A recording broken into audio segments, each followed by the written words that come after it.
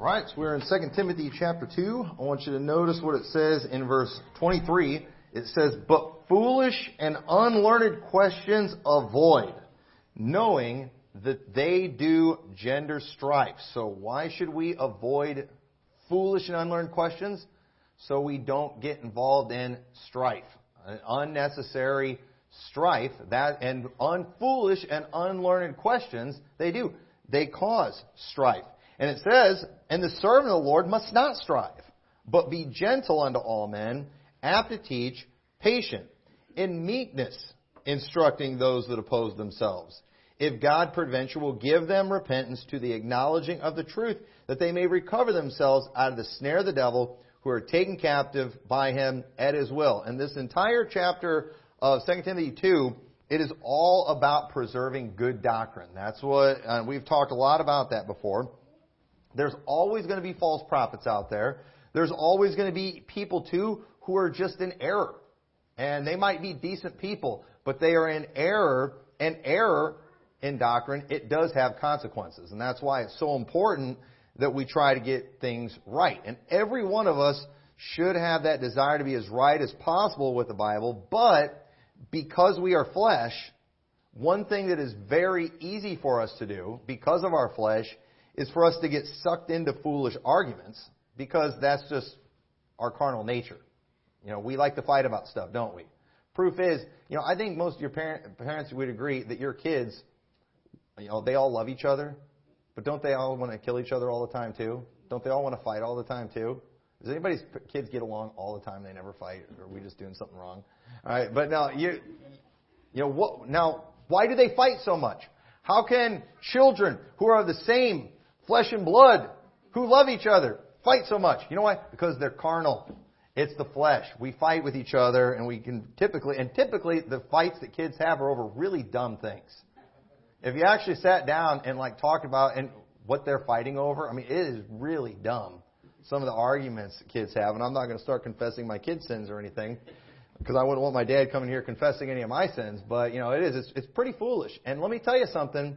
Just because we're adults, just because we're Christians, doesn't mean we don't get the same way spiritually sometimes. Sometimes Christian brothers and sisters fight over dumb stuff. Really dumb stuff. It's an easy thing for us to do. And so in this message, we're going to be talking about identifying foolish and unlearned questions. Because that's one of the things that will help us preserve good doctrine.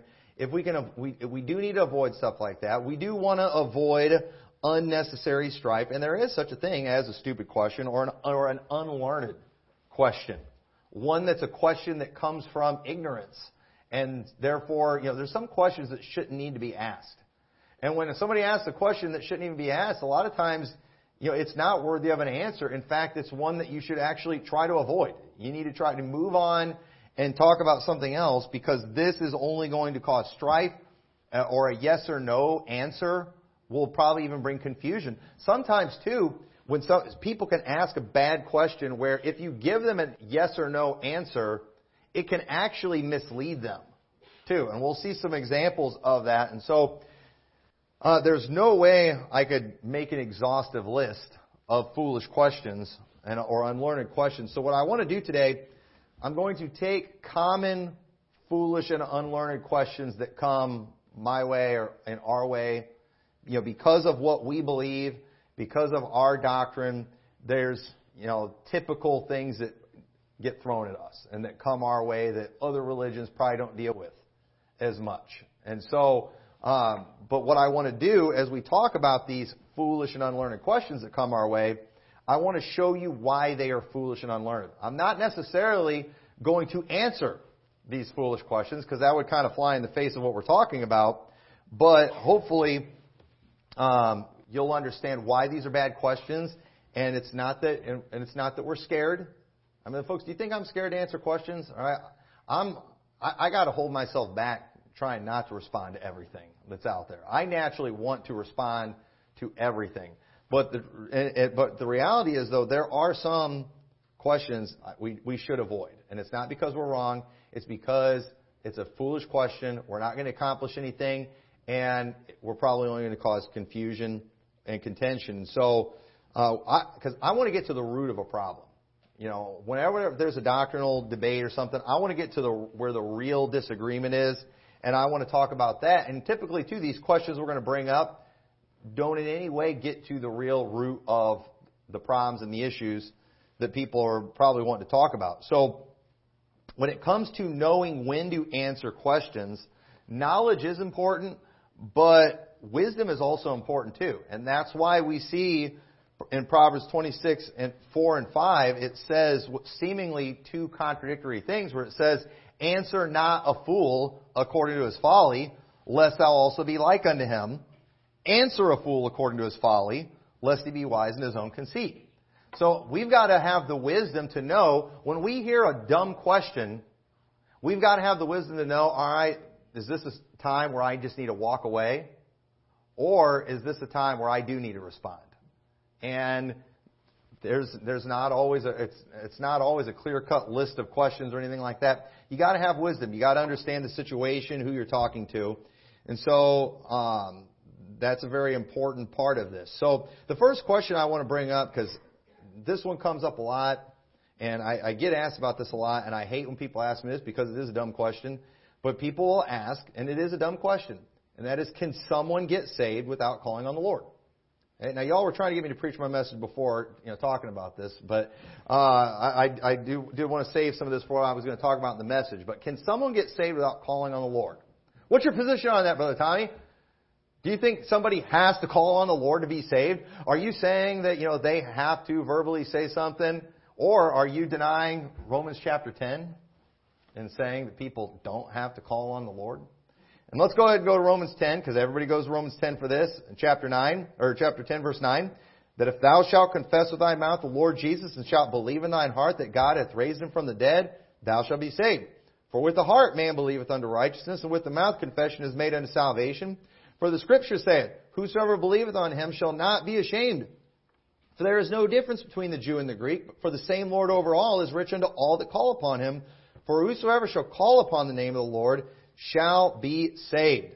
Now, first off, is this passage a requirement or a promise?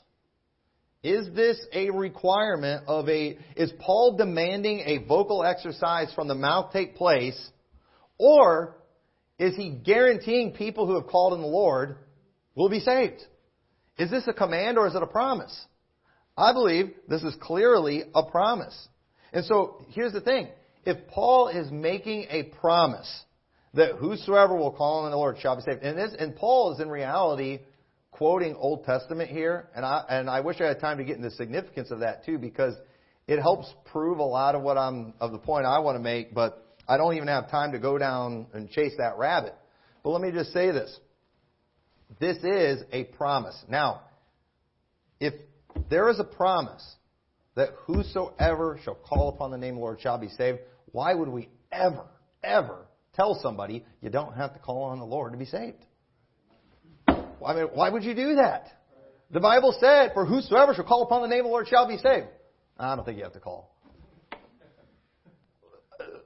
No, don't say that. Okay? Don't say that. Well, Brother Tommy, it seems to me, though, you're creating a work here and telling people they have to call on the Lord. And, look what it says there in the Bible. And it's not a command. It's a promise. But again, why are we asking that? Why do you bring that up? And they're bringing that up because of ignorance. This is an example of a foolish and unlearned question. So, again, the question you need to ask is, if he's making a promise, why would you ever tell somebody they don't have to call on the Lord for salvation? Because we want people calling on the Lord for salvation. We want people coming to Jesus Christ. But the other question we could ask is, if someone believes the gospel, why would we call their salvation into question if they don't remember calling on the Lord or the details of their call? If somebody believes on Christ, if somebody is professing Christ, if somebody, they clearly understand the gospel and they believe because of the righteousness of Jesus Christ, they're on their way to heaven, why would we ever call their salvation into question? Well, I need you to tell me the details of your call. Did you know, I don't remember exactly what I prayed when I got saved. I do remember praying. I don't remember what I said. What if you didn't say all the right things? What if you said something wrong? And it's like, man, I wish my parents would have recorded this so I could check. Listen, I'm not worried about what I prayed. I'm not worried about what I said because I know I believe on Christ. I know I put my faith and trust in Him. And so the thing is, to call someone's salvation into question because they don't remember the details of these things, that's also dumb. Why would you do that? Why do we need to check up on that? Somebody comes, hey, Pastor, I'd like to get baptized. I've put my faith and trust in Christ. I believe in the death, burial, and resurrection of Christ. I don't believe there's anything I could ever do to earn my salvation. I don't believe there's anything I could ever do to lose my salvation. And I want to follow Him in believer's baptism. It's like, well, all right, but when did you call on the Lord? Well, I don't remember exactly, because the thing is, too, a lot of times when it comes to people coming to the point of salvation, it was I don't believe salvation is a process, but a lot of times it was a huge process that gets people from unbelief to belief. A lot of times, it was maybe several sermons they heard. Maybe several gospel presentations. Maybe a lot of reading of the Bible. There's a lot of different things, but at some point, and it's different for everybody, they might not remember exactly what they did. They might not remember when they prayed, how they prayed. And so the thing is, if somebody's professing clear salvation, I'm not going to call their salvation into question if they can't give me the details of their call.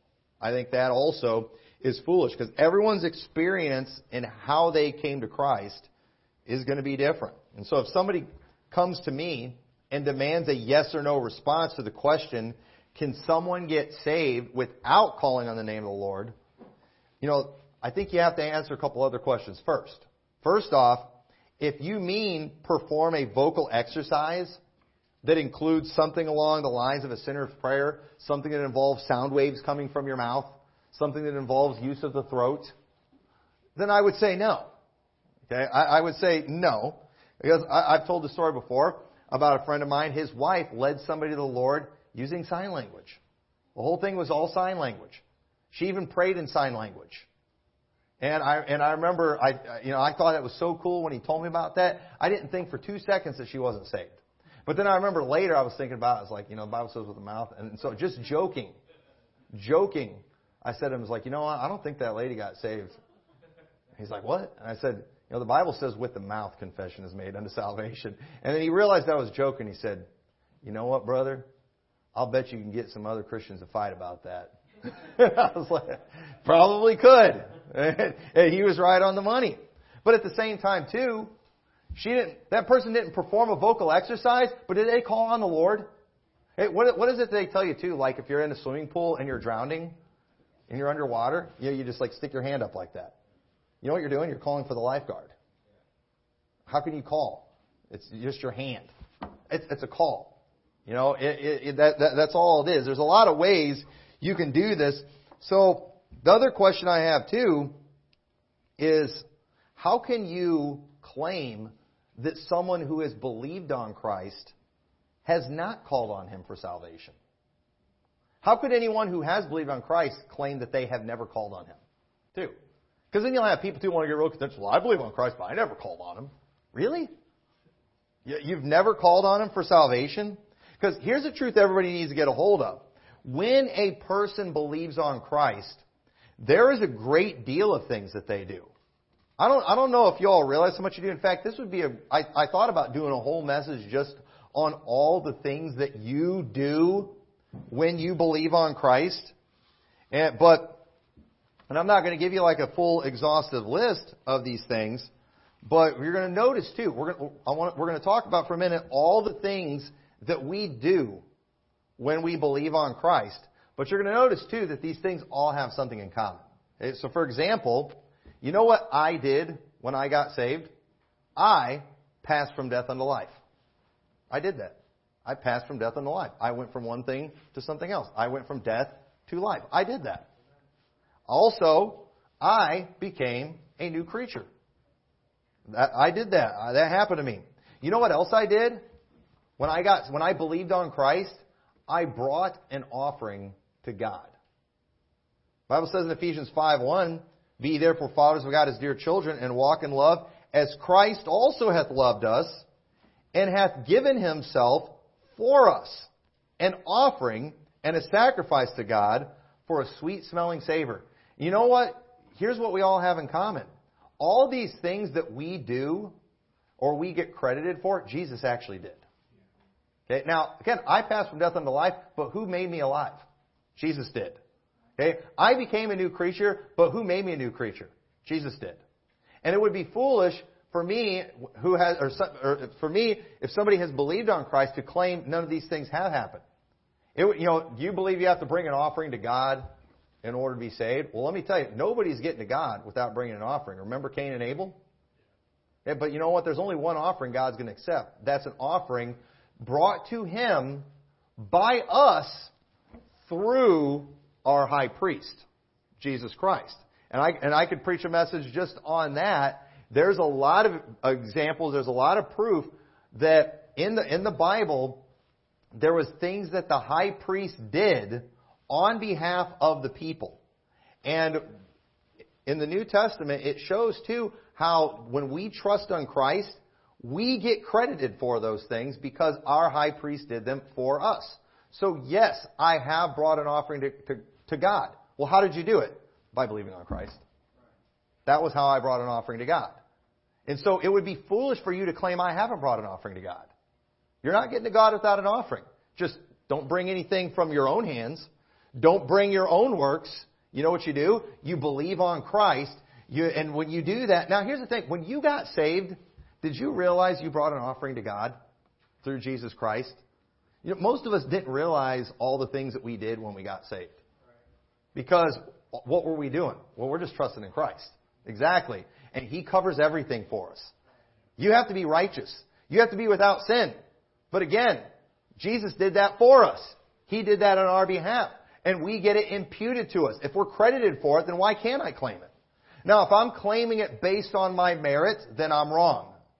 But if I'm claiming it based on what Jesus did for me, then I'm okay. Well, you know what else I did? When I got saved, I fled. You know why I got eternal life? Because I ran for it. I fled to it. Hebrews 6:18 says that by two immutable things in which it was impossible for God to lie, we might have a strong consolation who have fled for refuge, to lay hold upon the hope set before us, which hope we have as an anchor of the soul, both sure and steadfast, which entereth into that within the veil. You know how I got saved? I ran for help. Well, how did you run for help? Was it through your running abilities? Was it through your running skills? No, here's how I did it. When I recognized the situation that I was in, you know what I did? I looked to Jesus Christ. I trusted in what He did. That was me fleeing for refuge. And I found refuge in Jesus Christ. And I'm protected from my sins. And I got there. It's like, man, I don't know how you were able to run that far. I didn't have to run very far. You know what I had to do? I just had to look and live. You draw an eye to God, He draws an eye to you. Obviously, again, all these things we're talking about, who actually gets the credit for all the physical things done?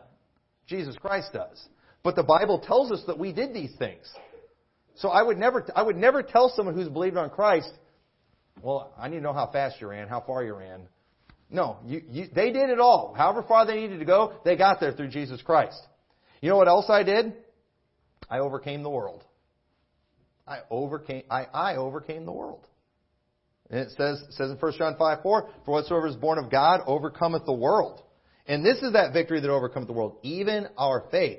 Who is he that overcometh the world? But he that believeth that Jesus is the Son of God. So, folks, you know what? It would be wrong. Now, it would be wrong for me, technically. I would be wrong to tell somebody the only way you can get saved is if you overcome the world. Now, technically I'm right. Now, I need to make sure I explain to them what you have to do to overcome the world. If I say the way you overcome the world is not being like the world, not doing any of the sins that the world does, by being really good, well then, they're not going to be able to do that. But if I tell them, now here's how you can overcome the world. Trust in Christ. Isn't that what the Bible says? But he that believeth, that's how you overcome the world. So, folks, for me to try to tell a believer that they have not overcome the world, that would be ridiculous, wouldn't it? That would be wrong. If there's anything that I have to do to be saved, when I believed on Christ, I did it. And I'm credited for it. And if calling on the Lord is a requirement. When you believed on Christ, you did it. You called on the Lord. There's no way to separate those things. It's the same thing. You know what else I did when I got saved? I did the works of God. I thought salvation wasn't of works. Well, the Bible says I had to do the works of God to be saved. It says in John 6:28, then said they unto him, what shall we do that we might work the works of God? Jesus answered and said unto them, this is the work of God, that ye believe on him whom he hath sent. So guess what? Yeah, I got saved by works. Jesus' works, though. It was his works. So again, notice how all of these things that we do is all through believing on him. Now, I didn't know, when I got saved, I didn't know I did the works of God.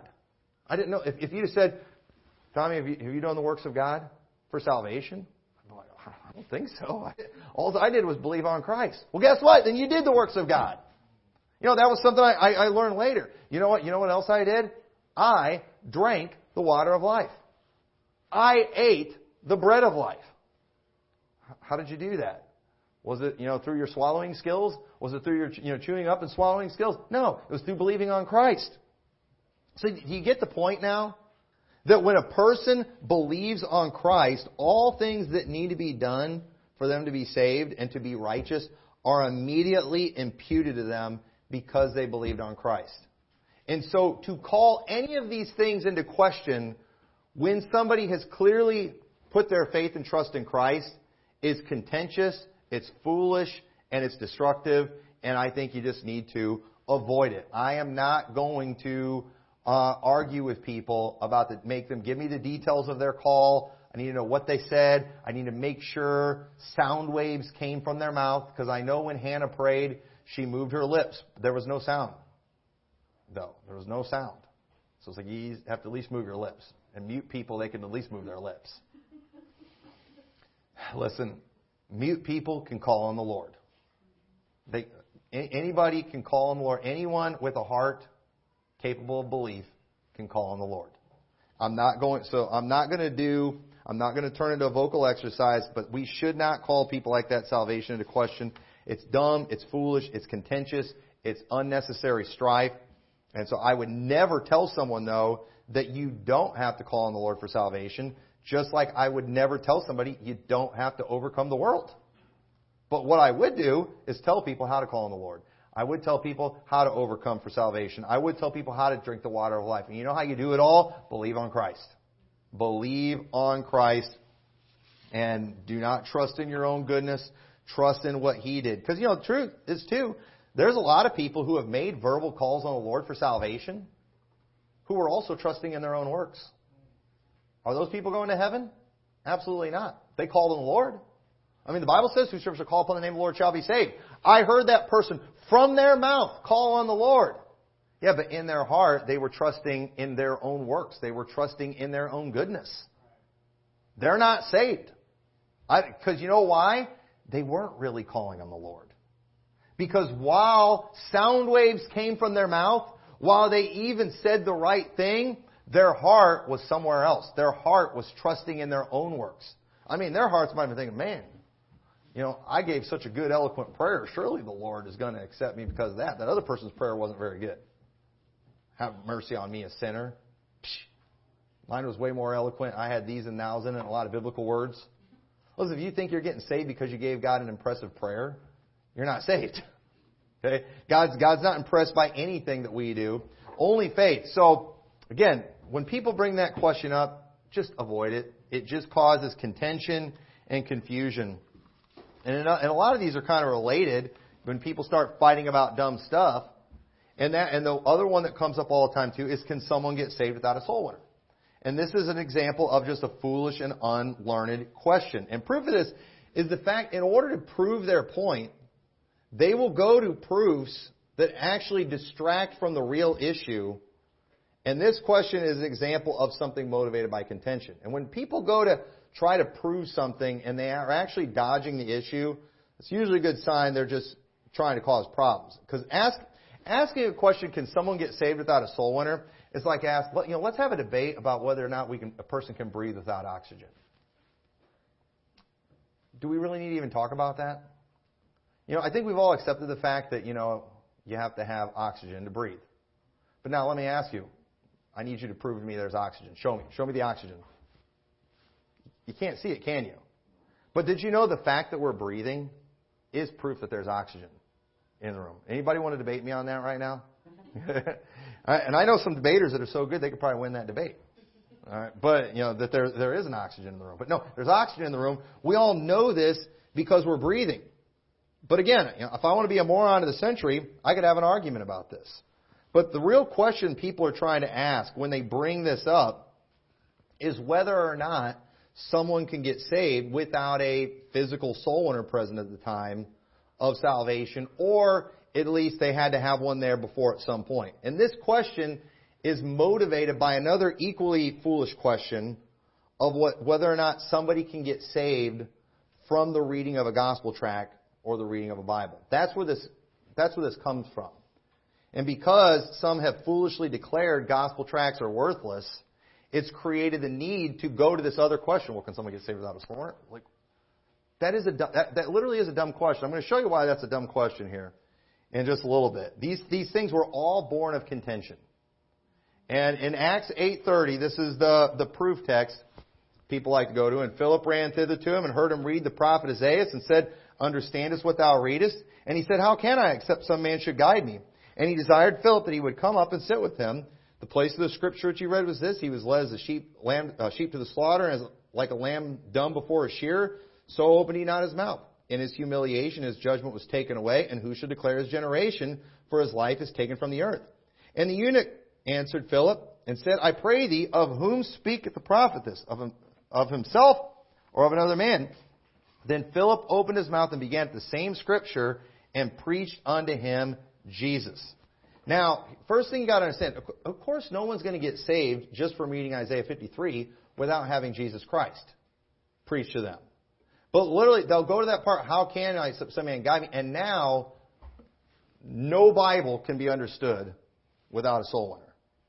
Okay, so a dark passage from the Old Testament, when certain things were hidden, because somebody can't understand that, now we can't even understand New Testament Scripture revealing what was hidden in the Old Testament, written by a soul winner, explaining how the gospel, literally explaining the gospel, literally testifying the gospel of Jesus Christ, the gospel according to Matthew, the gospel according to Mark, the gospel according to Luke, the gospel according to John.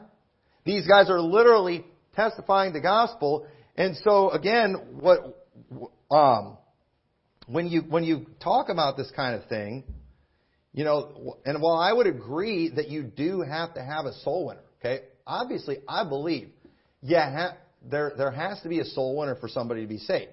And you can use a lot of Bible to prove that. I believe you have to have the Bible to be saved. I do believe that. But here's the thing about that. This is why this is foolish. Because again, Paul, Matthew, Mark, Luke, and John, they are all soul winners. All of them are. Their words are a testimony of a man of the work of Jesus Christ. And the same people who want to foolishly contend with you over this, they'll claim too, you can get somebody saved through a YouTube video. But that's because you can hear the gospel. What if I only read the subtitles? What if I have it on mute? Can I get saved from a soul winner? Even your favorite soul winner.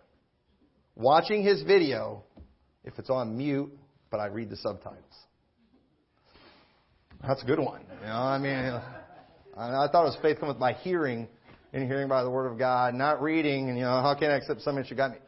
Listen, you could get saved if you watch a gospel presentation reading the subtitles of a YouTube video. So if you can get saved that way, why can't I get saved if I read it on a piece of paper? You realize this does not make any logical sense? And I get it. Some people are lazy and they don't want to be confrontational and they just want to hand out a tract. That is not as good as a Spirit-filled individual preaching the gospel to them, answering questions, dealing with their hang-ups. Obviously, that's not as effective, but it's not completely worthless. It's not completely worthless. And so, whenever you're standing before a professing believer, in Christ, then just understand, if they are a believer in Christ, they did not come to faith in Christ just like one day they just woke up and are like, I believe on Christ and I know who He is. I know about the death, burial, and resurrection. You know how we know about the death, burial, and resurrection? Through the Word of God. If somebody knows Jesus died, was buried, and rose again, you know how they found that out? Through the Bible. This is the origin of the story, is the Word of God. How can you say someone who is believing on Christ didn't have the Scriptures? How can you say they didn't have a soul winner? How can you say that this isn't full of testimonies of soul winners? So again, they'll get up there and they will rightfully say, you have to have a soul winner, you have to have the Bible, but they're doing it in a contentious way, trying to prove somebody who's professing faith in Christ didn't have a soul winner, didn't have the Word of God. Obviously, if somebody knows about Jesus Christ, somebody told them. The Word of God was used. You can't separate those two. But what they'll do too, again, and I am all for being hardcore against other Bible versions and things. But folks, are you 100% sure when you got saved, somebody used the King James? Most people didn't pay attention. How many of you are aware of the King James debate when you got saved? Okay, now I know my parents used the King James Bible just because that's what they've always used. But I didn't check. And a lot of people don't check. And if somebody is believing on Christ, if somebody is professing the right gospel, there is no doubt that the Word of God got to them. And that happens through people. Well, it happens through people. They said they got saved just from reading their Bible. Somebody printed that Bible. That Bible didn't just fall out of the sky. Somebody wrote it down. Somebody copied it. Somebody printed it. Somebody distributed it. And so, again, when somebody's saved, it's impossible to take the works of soul winners out. It's impossible to take the work that man does out of that. So why are we even talking about it? Why are we even bringing that up? This is dumb. It's a dumb argument because you don't like gospel tracts. You think other people are lazy, so you got to take away everything from them. No, just say you're better than them. All right? Don't make up all these new rules and turn salvation into like this process where it's like a incantation where you have to have all these certain things in place. You have to have a soul winner, a King James Bible. They all have to be physically present at the same time. Sound waves must come from one's mouth at that point. Otherwise, they didn't really get saved. If any of those things were not, they might have all that stuff might have happened at different times. So these are just dumb, foolish, contentious things. Can somebody get saved without a KJV? And then the verse, being born again of corruptible, not of corruptible seed, but of incorruptible by the Word of God, which liveth and abideth forever. The NIV is corruptible seed. No. And I preached about this before. I'm not going to preach again. The corruptible seed is the flesh. That's what the corruptible seed is. It's the flesh. Okay? And he said that too, especially because you had a lot of Jews that thought because they were Jews, they were going to heaven. No. You need to be born again. Being born of corruptible seed, like Jewish flesh and Gentile flesh, it's all corruptible, and you're all going to die. You know how you're born again? By the Word of God. So guess what? If somebody is born again, you know how I know they got born again? By the Word of God. You don't get saved without the Word of God, just like you don't breathe without oxygen. So why are we going to question it? When the evidence is there, when the person is professing faith in Christ, they did not just make that up out of their own head. Somebody got to them with the Bible. The Bible got to them somehow. I don't have to know the details of it. And they don't have to know the details. They're not going to remember all the details of it. There's absolutely no way. They want to argue about, can a lost person get somebody saved? And then it's like, because what if the person that leads you to the Lord turns out later to be a reprobate? What if that person that led you to the Lord later preached modalism or something like that? What in the world are you going to do? Listen, if you're saved, the Word of God got to you. A soul winner got to you. And thankfully, whenever that, reprobate that didn't know they were reprobate was showing you the Bible, you know what? It was the words of Matthew that were speaking. It was the words of Matthew that you heard. It was the words of Paul that you heard. And that's what got you saved. People always want to argue too, did Judas get anybody saved? Well, let me tell you, it wasn't just the work of Judas. You know what? They always went out 2 by 2. There was another guy there too involved that was a soul winner. So I guarantee you Judas's team got a lot of people saved. I mean, technically, Judas was on Jesus' team. He was the devil. And as a team, they're getting people saved. It's never really just one thing. Of course, do I think anything good came from Judas by himself? Of course not. But Jesus did allow Judas in his ministry. Now, did that ministry get something done? You better believe it got something done. These are dumb, contentious arguments. That are just meant to just cause division, and it is. It's a lot of foolishness. Okay? Do I think Judas? Said I do think the ministry he was involved with got people saved. I don't think he was this great soul winner or something like that. I don't know what he did. The Bible doesn't even tell us. But either way, these are just dumb things to argue about. So, and the thing is too, when it comes to the KJV thing, people did get saved. There were saved people before KJV got written. English people. I believe there was English people that got saved from reading their Geneva Bible. I believe that. And you know what? There's people getting saved in other languages who do not have King James equivalent Bibles. Well, they've got to at least hear the words of the King James at some point. What if they can't understand them? It still has power. No, it doesn't do any good if they can't hear it. Paul said if he's speaking in an unknown tongue, he's just speaking to other people. He's speaking into the air. So understand, these are dumb things that people fight about. And when you do, if you hear people argue, I get it. It's entertaining sometimes watching a good fight. And when I say a good fight, I should say it's entertaining watching a fight. I don't know if I'd call it a good fight. Just watch it. Don't get involved in it. It's really a lot of foolishness. So another question I get a lot, and I get mad when I get questions like these. But are people who are wrong on eschatology saved? And it's like, Pastor Tommy, I heard that guy preach on the pre-trib rapture today. Do you even think he's saved? I got another question.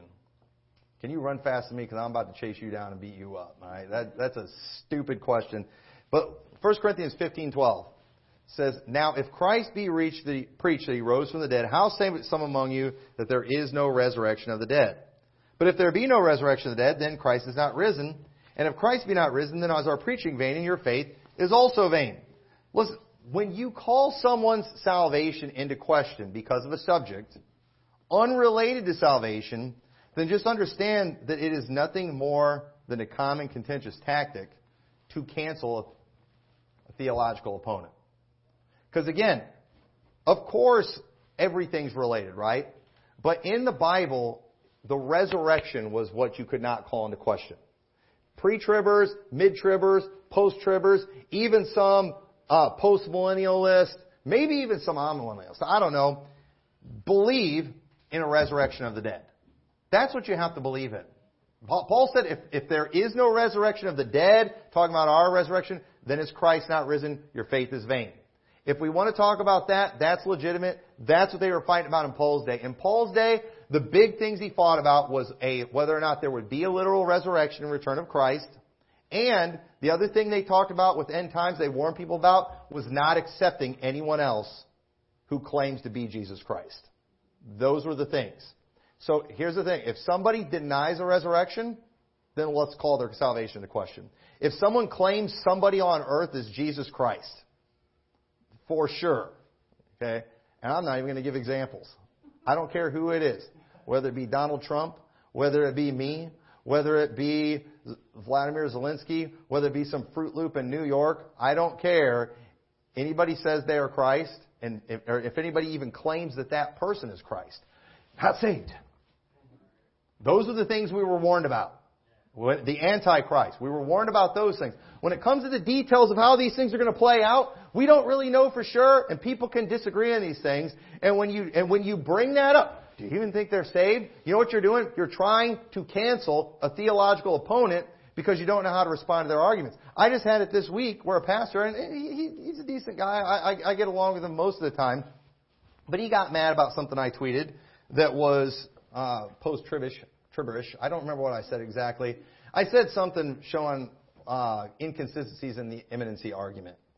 And then he left a response. It's a good thing that you can be wrong on the rapture and still walk the streets of gold one day. And so he's basically acknowledging I'm still saved, and it's a good thing. God will let you be wrong there. Because the truth is, he probably would have loved to cancel my salvation. Since he couldn't debunk the truth bomb I dropped, It's lucky you're saved. But, and thankfully didn't go that far. But why are we even talking about my salvation right now? I thought we were talking about eschatology. I thought we were talking about how end times play out. You know why? Because when somebody disagrees with you, especially too if you're a pastor and you've taken a position, it really helps when you can tell all the people that you're trying to influence, that other person's not even saved. Okay, this has nothing to do with salvation. I want to know who's right about this issue. Well, who cares? They're not even saved. Don't listen to them. Listen to everything I say. I'm saved. I'm right on the gospel. Listen to everything I say. Yeah, but what you're saying sounds really dumb. Doesn't matter. At least I'm saved. I'd rather be wrong on this and and right on the on these other areas, be right on the gospel. They might be right about these other things, but they're wrong on the gospel. So who cares? They're going to hell. See, you see how those are unrelated things? Most of the time when we're asking, is this person even saved? It's because we're trying to cancel a theological opponent. When we're actually trying to talk about something that we need to talk about, we need to just admit there are some subjects that are not related to salvation. They're separate issues. Let's keep them in their place. So, and then everybody, to make it a salvation issue, they always just go, he that is of God heareth God's words. I'm not even going to go into that. I don't have time. I don't have time to get to all these dumb questions. But another one, too, we get asked this one a lot because we're eternal security people. Can a person be saved and go kill a bunch of people and still go to heaven? You say, is that a dumb question? This is an unlearned question. This is a foolish and unlearned question. Can a person be saved and still go kill a bunch of people and still go to heaven? Well, the Bible does say in 1 John, and this is talking to saved people, in verse 8, if we say we have no sin, we deceive ourselves and the truth is not in us. If we confess our sins, He's faithful and just to forgive us our sins, to cleanse us from all unrighteousness. If we say we have not sinned, we make Him a liar and His word is not in us. So, He's able to cleanse us. Hey, is shooting up an orphanage unrighteousness? Well, of course it is. So I guess I can go do that and confess it and get cleansed, right? And boy, doesn't that sound terrible? See, these are examples of gotcha questions trying to demonize eternal security or to prove you also believe some kind of work salvation or perseverance of the saints. Oh, because then you're saying if a person truly is saved, then there's some sins they won't ever commit. That's what they try to do. But here's what you do. You got to turn, whenever questions like that come up, you got to turn around and ask them, can a person be saved and then go say a cuss word and still go to heaven? So I need a list of the sins where we can keep our salvation and the ones where we can lose our salvation. I mean, because isn't all unrighteousness bad to God? Didn't Jesus have to die for all sins? So if asking if somebody can go kill a bunch of people, and still go to heaven is a legitimate question, then if I want to ask, can somebody say a cuss word and still go to heaven, is also a legitimate question. So the real question that we should be asking is what happens when a saved person sins? That's what we should ask. The Bible's very clear about salvation being eternal. The question we need to ask is what happens when a saved person sins? And the Bible tells us in Hebrews 12, we're not going to go into, but for whom the Lord loveth, He chastens and scourges every son we receive it. God will deal with you as a child of God if you are saved. So the thing is, how God is going to deal with His children, that's up to Him. Y'all understand that? Because here's what we need to understand too. Anybody can profess to be saved. But again, I don't believe that God is going to let His children just completely run His name through the mud and just, I don't believe He's going to let us get away with things. And the other thing we're doing too, we're not factoring in the Holy Spirit. The question is the Holy Spirit going to allow you to do something like that? I'm not trying to speak for God. I don't know what God's going to do, but I hope God would kill me. I hope before He would let me go shoot up an orphanage. I hope I would get hit by a bus, a lightning bolt, brain aneurysm, whatever.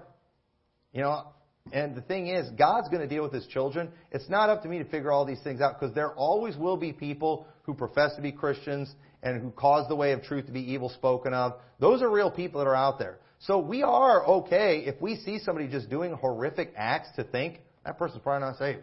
And it doesn't mean we believe in work salvation. It's just, I'm pretty sure my Heavenly Father would never let me get away with that. And so these are just kind of things that you need to avoid. The other thing too that's kind of related to that, they'll ask too, well, is there any such thing as a saved homosexual? Okay, and we were talking about that before church, and I saw a saved homosexual one time. He was riding a unicorn, hunting Sasquatch with a lightsaber, and he said, "How do you get a lightsaber?" He bought it from the money he got from his pot of gold after catching a leprechaun. That really happened. But listen, if we're asking if God can save someone who has committed a homosexual act, I would say yes.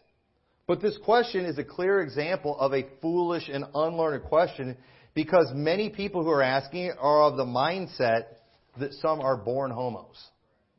And so the thing is, they want you to say no, too, and then making it like you are against taking the gospel to a race of people when God said every creature. Isn't that what they're doing by that? So again, they have bought into a false narrative already in complete and utter dangerous ignorance. So the thing is, if I just answer that with a yes or no question, then I'm going to actually mislead them because they are already so misguided. I can't really answer that question without going and dealing with several other things first. Otherwise, they're not going to come to a proper conclusion, because it does say in Acts 10:15, and the voice spake unto him again the second time, what God hath cleansed, that call not thou common. Here's what you have to understand. When God does a work in someone's life, no man can undo what God did. Okay, so just like we don't have the right, if God has cleansed someone of their sin, to call them by that sin, okay, they're not. That's not what they are. Yeah, murderers don't go to heaven. But the truth is, if God cleanses from it, then they do. So the truth is, that goes, when it comes to not being able to undo the work that God does, that also goes for those who have been given over to a reprobate mind. And we're not going to go through all of Romans 1, but in Romans 1, it says about these people, God also gave them up unto uncleanness. It says God gave them up unto vile affections. It says God gave them over to a reprobate mind. So if God does something to someone, what makes us think we can change that? And think about this too. Because people often will foolishly go to Romans 1, 2, like when they're mad at somebody, they don't like a preacher, they want to cause doubt on that person's salvation. They'll go start reading through the list of sins in Romans 1, and then they try to accuse people of one of those sins, and therefore they could possibly be a reprobate. Is kind of what they do. And they read it like it's a list of sins that if you do any of them, you're probably a reprobate. But that's also foolish and ignorant. Because many of the sins mentioned in Romans 1, a saved person is capable of doing those things. And saved people sometimes do those things. But here's the difference. When your life is given over to those things, that's when we know there's a real problem. When someone finds their identity in an abomination like homosexuality, or even any of those other sins, it's safe to assume that person is long gone. So for example, if I lose my temper and I punch somebody and they fall and crack their head on something and die, I'm a murderer, aren't I? Technically, I'm a murderer. I deserve the death penalty because of what I did. And so the thing is, too, though, but, and I can be cleansed of that, but if who I am, what I identify with, is killing people, that's just what I do. That's who I am. You have to accept me. This is my character. I like to kill people. Something's wrong with you. Something's broken in your head. Something's broken in your mind. And again, people do. There's often things that people give themselves over to, and they fall into temptation and sin. And there's a lot of things too. Even Christians, when they do them, they feel shame and remorse for those things. But when you find your identity in those things, so again, I think there's people that have committed some homosexual acts that can be saved. Sometimes people get drunk. Sometimes they're on drugs. Sometimes they experiment, and that's bad. They're guilty of those sins. But at the same time, There's a big difference between that and someone whose identity is in those things. There's a real difference. And just like we would all acknowledge something is broken in this person's mind when they identify themselves with killing people. And the same thing too, if your identity is based around perversion, something's very wrong with you. When you have to have a flag, when you go around wearing some kind of thing showing I identify with this horrifying abomination, something is very broken with that person. Something devastating has happened to them, and what happened to them was done by God, who gave them over to a reprobate mind. Now, the problem is a lot of people do not understand this. They think, no, it's just a race. It's something they were born with. Therefore, you're violating the take the gospel to every creature thing. And so it's one of those things when people ask a lot of these questions, and I get asked a lot on Twitter and stuff too. It's kind of a gotcha thing to try to show inconsistencies and you're once saved, always saved. And again, too, all these things, they don't factor in the Holy Ghost. I do not believe that there's some things that the Holy Ghost will never let us do. They will not let that happen to us. But people leave all that stuff out. And so when people ask these questions, it shows just a high level of ignorance on a lot of things. And so, especially when you're knocking doors and people ask these things, you got to change the subject. Just change the subject. I don't want to talk about that, But it's okay. But last question, I've got more. I figured I'd just do all the ones I have time for. I wanted to cover this last one because this is a question we hear a lot. This is a dumb question, and this is a dumb, unlearned question. And that question is, and it's kind of two questions, and they'll ask it this way a lot of times too to kind of trip you up. But it's, do you have to repent of your sins to be saved, or is repentance required for salvation? So how's that a dumb question? People ask that all the time. Well, here's the thing. You can't just answer that question with a yes or no answer. We got to make sure we're on the same page with the definition of our words. And folks, I'm tired. I get these people all the time on Facebook. I always unfriend them or unfollow them that are constantly trying to get in fights with people about the repentance thing. And you watch the arguments that happen sometimes. It's like, dude, these two people are not on the same page. But they are calling each other heretics, calling each other unsaved. But what it all comes down to is this is actually a dumb question. And that's why we're striving right now. That's why we're having contention right now, because this is a foolish and unlearned question. And so we've got to before we can even answer something like that, we've got to make sure we're on the same page in certain areas. Because questions like this are often asked so the other person can straw man you into either turning the grace of God into lasciviousness or teaching a work salvation. And we can't always be too quick to just give a simple yes or no answer, because if the people that we're talking to don't understand where we're coming from, then we're going to confuse them. And contentious people, they don't care if people get the wrong idea. They're just looking for somebody to condemn to hell. They're looking for somebody to nail. We need to be understanding of the fact that many have been very poorly taught, and there are a lot of things good people misunderstand. And there is a very specific way we need to handle things like this. Because I'm not really interested in arguing with a brother over repentance. But I would love to help strengthen a brother on this subject. And that's why, too, in 2 Timothy 2 where we started, after he says, but foolish and unlearned questions avoid, it says, the servant of the Lord must not strive, but be gentle unto all men, apt to teach, patient, and meekness instructing those that oppose themselves. If God peradventure will give them repentance to the acknowledging of the truth. I believe right here, this subject of repentance is one where we do need to answer this with meekness and instructing these people, because they are opposing themselves. When somebody says you have to repent of your sins to be saved and salvation is not of works, they're opposing themselves, technically. They're opposing themselves. But you know how I'm not going to fix them? You raging heretic, you unsaved devil, you work salvationist. You're going to split hell wide open. I know I got the Holy Spirit living inside of me. I'm pretty sure I'm saying, let me tell you, I have helped a lot more people by using this method of just being gentle in this area. And I do. That's where we have to say, hey, what do you think repentance of sins means? Do you think you have to quit sinning to be saved? Well, no. I mean, I still have. Almost everybody I calmly ask that to, they will admit, well, of course not. They almost all say that. And it's like, okay, well, do you realize that's kind of what you're saying? To repent, means to turn from, you're telling people they have to quit sinning in order to be saved. None of us have ever stopped sinning. Oh, yeah. Well, I just think you have to change your mind about sin. Well, what do you mean? Do you mean you need to acknowledge that you're a sinner? I agree you have to acknowledge that you're sinful.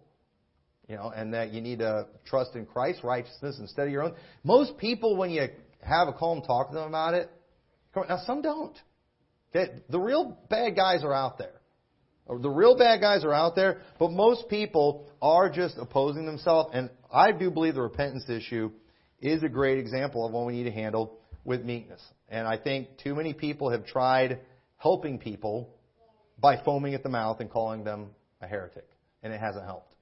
It really hasn't helped. And so we need to understand some questions reveal the fact that a person asking them, they do not understand other things. And before you can do multiplication, you have to be able to add and subtract. And so sometimes people, the questions that are coming up, it's revealing a whole host of issues. And you got to take care of those things first. So before I answer the question, do you have to repent? Because I do believe repentance is required for salvation. I don't believe anybody just all of a sudden, boom, is saved one day. No, there had to be repentance. But let's define that. So you got to sometimes back up and talk about other things. And so, there's a lot more of these things. But hopefully, this kind of gives you just an idea of learning to, one, know when people are just trying to cause division and contention. When that happens, just avoid those people. Avoid those questions. Don't try to respond to it. Don't try to straighten them out on it. And if you really do feel the need to answer a fool, in his folly, just make sure you get to the real heart of the issue. At the end of the day, if you are a contentious person, you will not have any trouble finding people to get in fights with about these issues. Because there are a lot of false teachers out there. There's a lot of misinformed. There's a lot of ignorant people out there. But if you're looking to actually make a difference and change people's minds, you've got to have wisdom. And if you're going to be a servant of the Lord who doesn't strive but is gentle, you're going to need to learn when to avoid certain questions. Doesn't mean you're scared. It just means you're wise. Okay? I'm not scared to answer questions, but my problem is I don't always have the wisdom that I need to have to know which questions to answer. Because I'm ready to answer anything. Bring it on. But I've left a lot of people confused before because I didn't recognize where they were coming from when they asked that question. And you've got to, if you're going to help people, you got to do that. If I'm going to win an argument, if I'm going to get a good thread that I can screenshot and share with all of you that are on the same page as me, I might be able to do that. And they're like, man, look how big of a heretic this person is. But I'm not going to help them, and we do want to help people. So with that, let's pray. Dear Lord, I pray this message was a help. I pray help us to have wisdom in these areas. Lord, we do want to make a difference. We do want to contend for the faith, but we don't want to be contentious. We don't want to have unnecessary strife. And so I pray you'll help us to have the wisdom, the humility to be able to avoid foolish and unlearned questions when we hear them, and that we'll just stay focused on things that are true and honest, and we'll be able to be a good example and help people. In your name we pray. Amen.